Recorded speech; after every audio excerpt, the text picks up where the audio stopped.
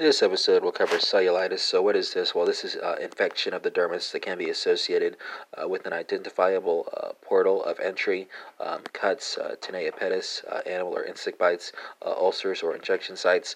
So, I'll divide the discussion here into four separate areas. We'll talk about symptoms and exam expectations, your differential diagnosis, your actual diagnosis, and your treatment. And I feel kind of bad giving this a superficial review, right? Because I did kind of study for the dermatology board exam. So this is just what you need to know for USMLE 3, right? So, I mean, if you are in a dermatology department, please do not take this seriously and just go to my actual podcast on dermatology, The Curious of Dermatology, where I go into these issues in much more detail, right?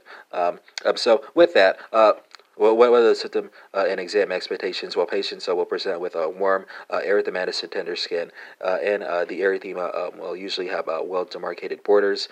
Patients may also present with fever, chills, regional lymphadenopathy, or lymphangitis, right? What does your differential diagnosis include? Well, you want to differentiate stasis dermatitis, necrotizing fasciitis, as well as allergic reactions.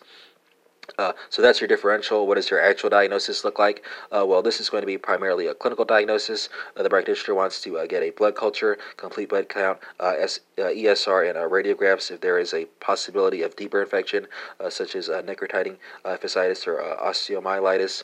Lower extremity cellulitis can also be associated with DVT if ultrasound is clinically indicated. That can be useful for evaluation as well.